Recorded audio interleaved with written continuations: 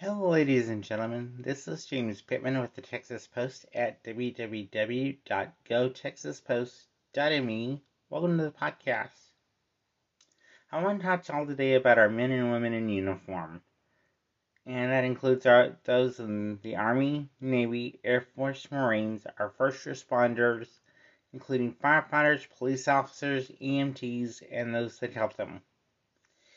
We've been seeing a lot lately how these people are so important in our daily lives. We don't even realize it. In fact, we often take it for granted. But, when we hear something bad about them, it's always splashed all over the news. It's like they're the ones to blame, and people just, they blame them for everything.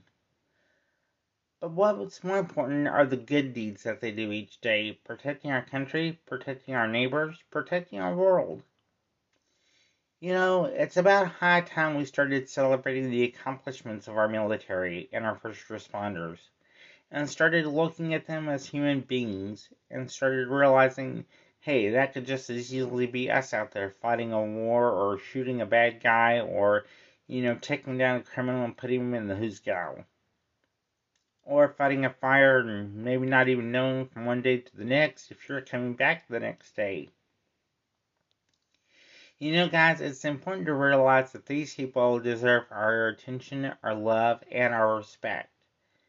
Because it's a very hard job that they do, and it's something very important. It's vital to our country.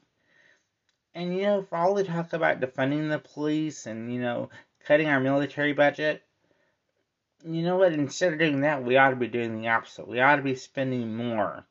Because these people play a vital, important role in our daily lives, like I said.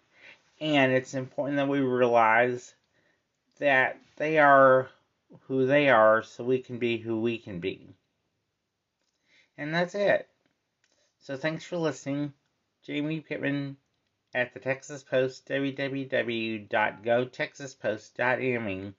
Thanks for listening. Bye.